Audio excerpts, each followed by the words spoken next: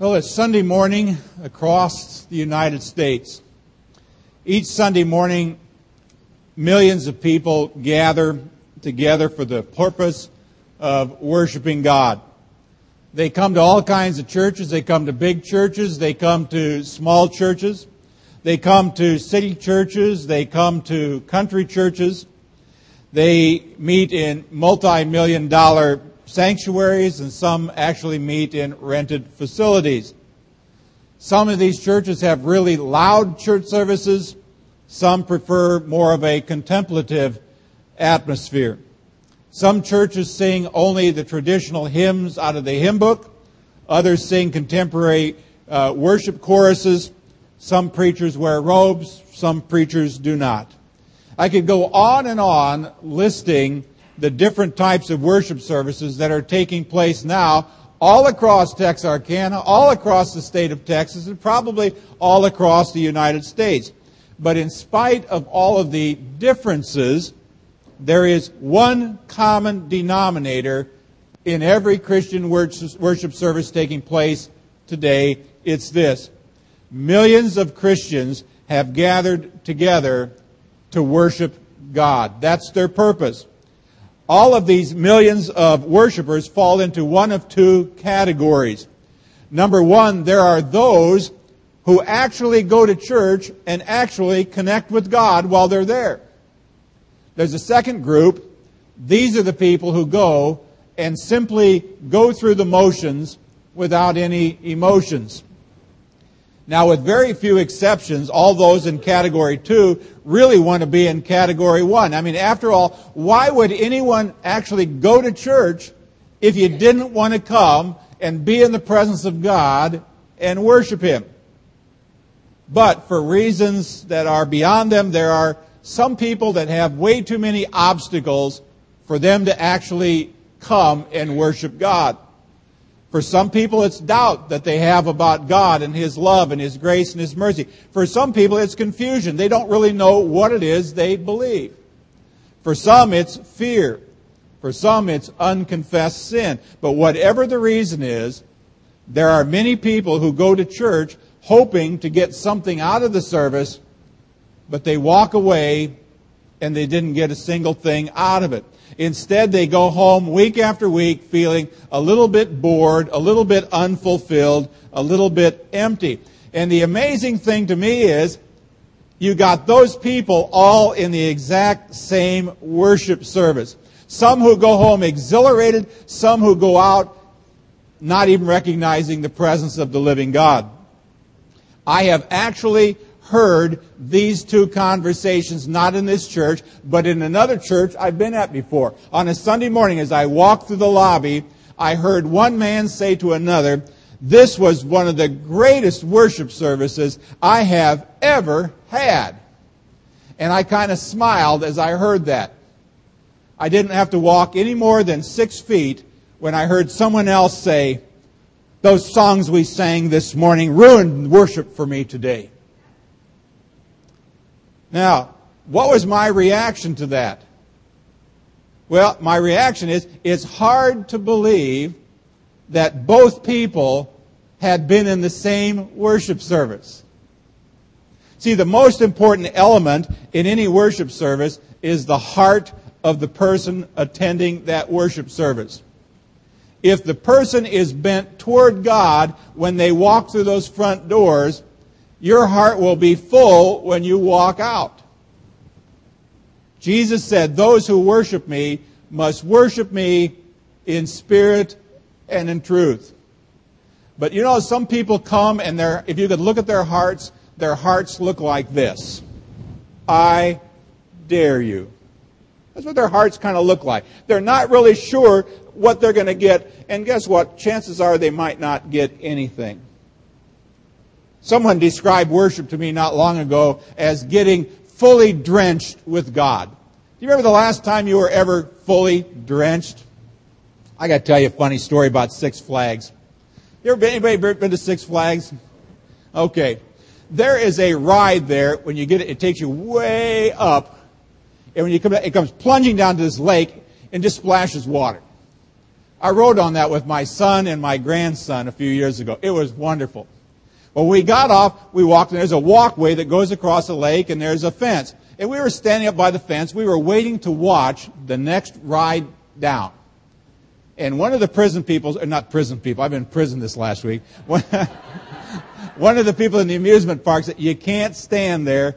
You got to go across, and so you go back and you kind of lean against this fence. When that next one came down and hit the water, a wall of water came shooting forward and just banged us against the fence. And the 3 Colt boys were absolutely drenched.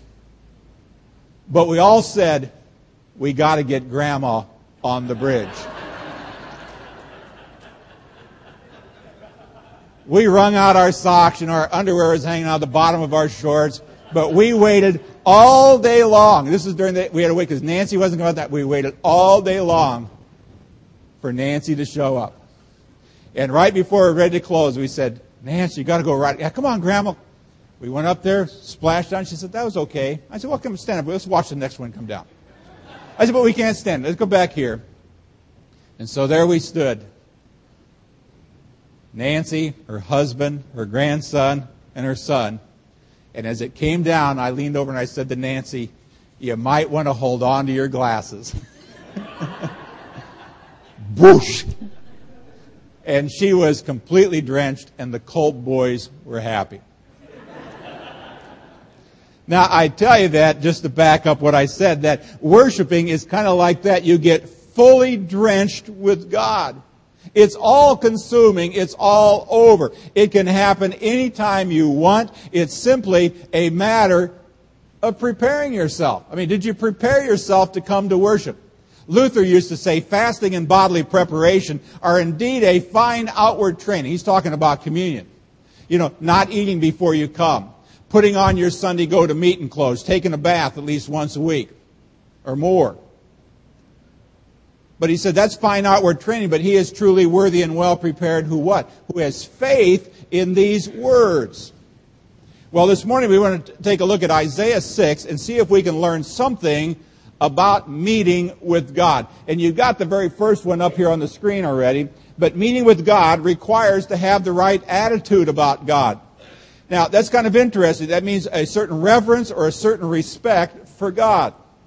I mean, we cannot refer to Him as the big guy or the man upstairs. God is not some sort of just impersonal power out there somewhere. God is a great God. He is powerful. He is good. He is worthy of our praise. And there are really 2 different sides of His nature. I don't know if you ever thought about it. Just think about God. 2 different sides. One side we would call the transcendence of God. It means that God is way beyond anything earthly or anything that we could imagine. But on the other side is the immanence of God, which means that God can be anywhere and everywhere at the same time. That's kind of what David was talking about in Psalm 138 when he said, for though the Lord is high, that's His transcendence, He regards the lowly. That's His immanence. He's there. Some of you are aware of an old hymn. You most often hear this hymn sung. I don't even know if it's in our hymnal, but you almost always hear it at funerals of Christians, at least older Christians. And part of the verse goes this way, He walks with me and He talks with me and He tells me I am His own. That's the immanence of God. This transcendent, powerful God deigns to walk and talk with us.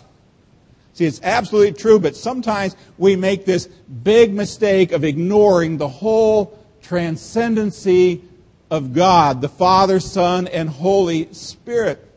Now, somebody has described God with the phrase, holy other.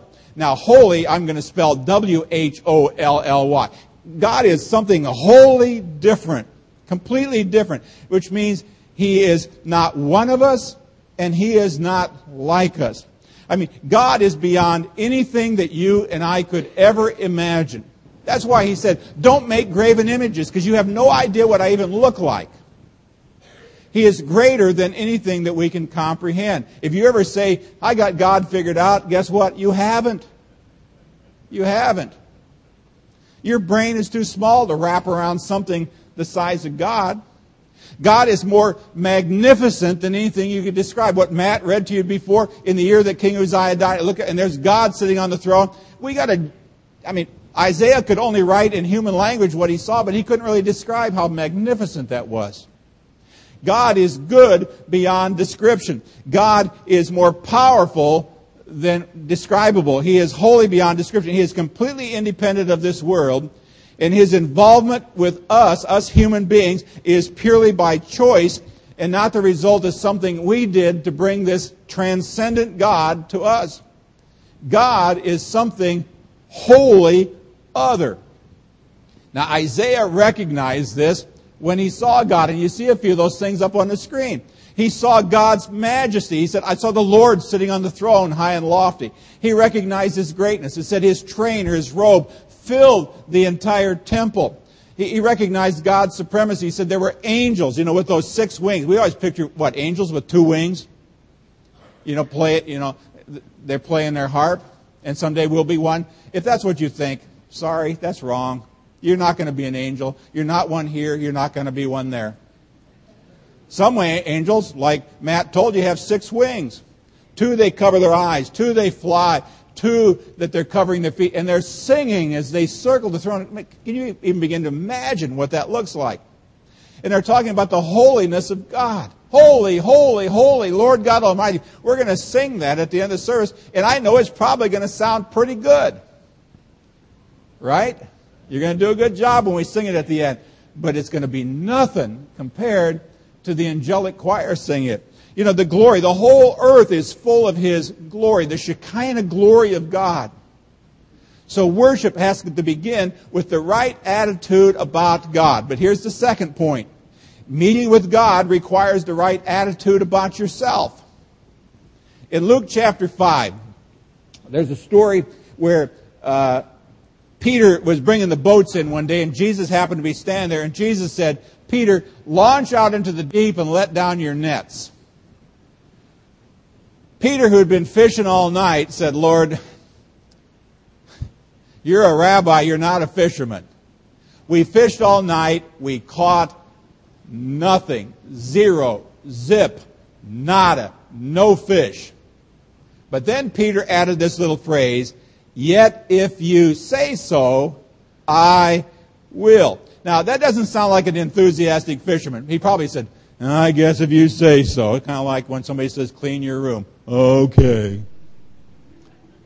Was I talking to you, Derek? I'm not sure. But he did. Now, you remember what happened?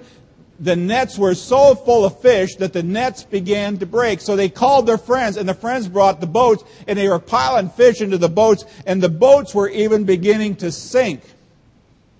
It was at that point that Peter realized who was in the boat with him.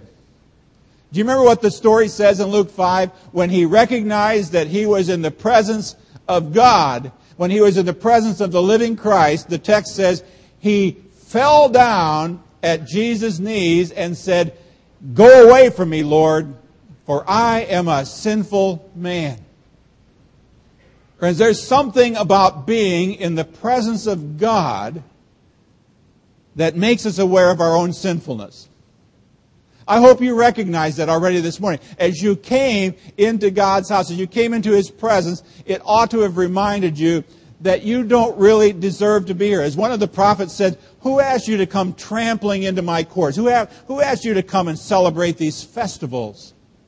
We sometimes walk in and we have this attitude of, this is my house. This is my church. I belong here. This is my pew. This is my hymn book. Guess what? God says, no, it isn't. Do you realize who you've come to see? Have you ever met anybody really famous? You come into their presence, you're a little bit awestruck. It's the way we ought to come into God's presence. What did Isaiah say when he suddenly realized he was in God's presence? He said, woe is me. I think in the old King James it says, I've become undone. In other words, like somebody just pulled all the bones out of my body.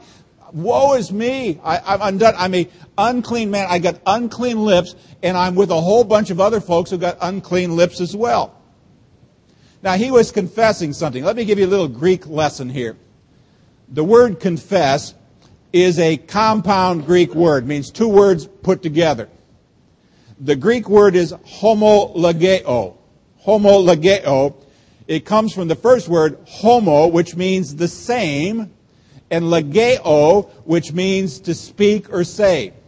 So literally it means to say the same thing. So when we confess our sins, guess what? We are only saying out loud what God would already say about us if He spoke out loud. Now, here's an interesting question.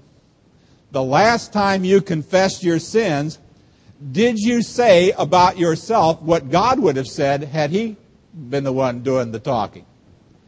Did you really confess? Did you say the same thing? See, confession is agreeing with God. When we confess, we are saying the same thing that God says. So we need to see God for who He really is, transcendent, immanent, and see ourselves as we really are. But then here's the third thing we need to understand. It means that we are being made worthy to worship. We need to be made worthy. Worship is not something that we're doing for God or doing to God. When we get together to worship on a Sunday morning, it's something we're really doing with God. God's got to be part and parcel of this whole experience. We're not good, and if we try to pretend that we are, we do nothing but separate ourselves even further from God. However, if we are willing to admit that we need to be cleaned up, guess what? 1 John chapter 1, verse 9, many of you know that verse. It says, if we confess our sins, if we confess homologeo, if we agree with what God would say, God who is this faithful and just God, will do what? He will cleanse us from all unrighteousness. He will get rid of all of our sins. He will get us ready to worship. That's why we always have confessions. I don't care whether you want to call it confession and absolution. I don't care whether you want to call it words of brokenness and words of healing. It doesn't make any difference whether you say, I, a poor miserable sinner, confess unto thee, or whether you use the words that we did today. It's the same thing. But it's at that point that God, through the pastor, says, I forgive your sins, I cleanse you. What happened to Isaiah when he suddenly said, woe is me, I've come undone? It said an angel went with some tongs, and he went and he took a coal off the fire. And he flew down and he touched that hot coal onto the lips of Isaiah.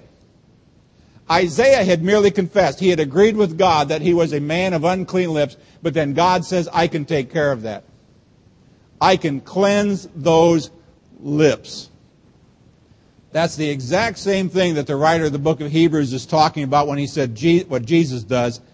He says, we have been sanctified through the offering of the blood of Jesus Christ once for all. When we confess our sins, He washes those sins away. It's like putting the hot coal to our lips and saying, you are now what? You have been made worthy to worship.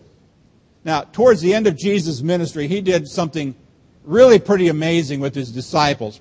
As an expression of love, He got down on His hands and knees and He washed every disciple's feet.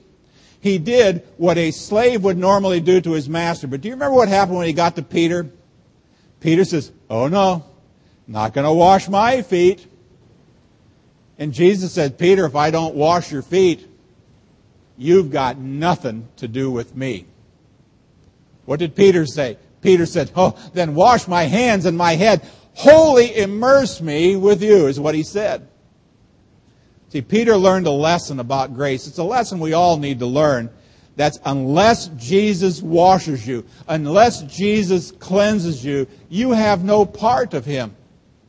See, the lesson is that we can only be made clean by the grace of God. There's nothing we can do. There's nothing we to deserve His mercy. We are only like beggars. All we can do is receive this blessed gift from God. And that work happens day after day. Here's the last thing I want to say. The fourth element, worship is a lifestyle. Billy Graham, wonderful guy. His wife, wonderful woman. I saw this picture not long ago. It was Mrs. Billy Graham washing dishes in her sink. And it said something about washing dishes with a servant's heart. And I thought it was an interesting picture until I noticed that above her, right in front of her eyes, above the sink, was a plaque. And the plaque said, "Worship services held here 3 times a day." Now think about that. If you were to put that plaque right above your sink, that worship services are held here 3 times a day. Now all she was acknowledging is that worship is not just a one-day-a-week event. Worship is a lifestyle. That's what Isaiah means here when he said, "I heard the Lord say to me, who will go for me?" To which, by this time, Isaiah is so jacked up, me, over here I am. By the way, the rest of the text, let me tell you the rest of the story real quick. He goes, "Here I am, send me." And then all of a sudden he puts his hand down, if you read on. He says, "And where am I going?" And God says to a bunch of stiff-necked, uncircumcised people of heart and ear, really nasty people who don't want to hear what you have to say. And then Isaiah says, "How long do I need to stay there?" And God says, "Don't worry about it." That's the Paul Harvey rest of the story. Kind of sounds like the pastor's first call out of the seminary, doesn't it? "I'm ready. Where am I going?" "Oh, to a bunch of people who could care less what you got to say." "Oh, how long do I need to stay there?" Well, that's the rest of the story. But see, worship is much more than singing songs. Worship is much more than listening to a sermon. Worship is much more than following, ritualistic liturgies of whatever kind it might be. It's a lifestyle. It's a lifestyle that says, "Lord, here I am. I know who you are. You know who I am. You've cleansed me. Do with me whatever you want. Here I am. Send me." I think about marriage. When I think about this, when 2 people get married, what happens? They generally stand down the front of the church and they publicly vow to love, honor, and cherish one another until they are parted by death. Now, the success of that marriage, and some of you can attest to that, the success of the marriage is dependent upon the couple's commitment to that vow. It doesn't make any difference how much money you spent on that wedding. It doesn't make any difference what color the bridesmaids' dresses were at that wedding. It doesn't make any difference how many people showed up at that wedding. It doesn't make any difference whether you had an open bar or a cash bar at the reception. All of that is nonsense. All of that is irrelevant. The wedding ceremony is not the marriage. If the bride and the groom are not serious about their wedding vows, then the whole event was just so much monkey business. It was just a big charade. It was a waste of everybody's time and an enormous waste of daddy's money.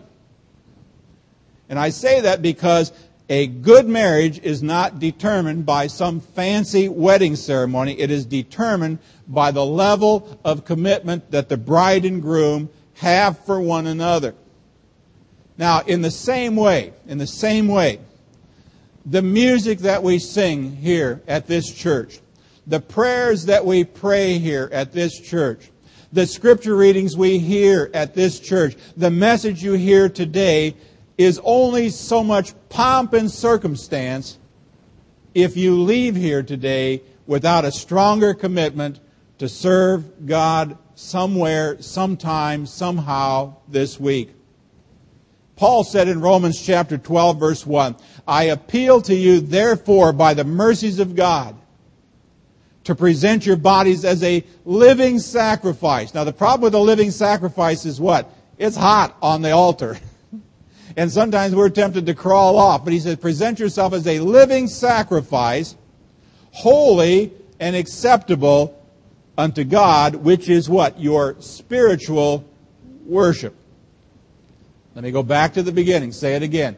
Worship is being drenched with God. The next time you get hosed down, the next time somebody suckers you in like we did Nancy onto the boardwalk, and you get thoroughly drenched, I hope you remember being drenched by God. It's not just on a Sunday morning. It's every day. It's a lifestyle that you can cultivate. It's a lifestyle, friend. I'm just saying you can work at it. When you get the right view of God, transcendent and immanent, when you get the right view of yourself, unworthy, when you get the right view of what God can do for you, clean you up by the blood of Jesus Christ, I don't know what else you'd want to do than to offer Him your devotion each and every day. May God bless you as you worship Him in spirit and in truth. Amen.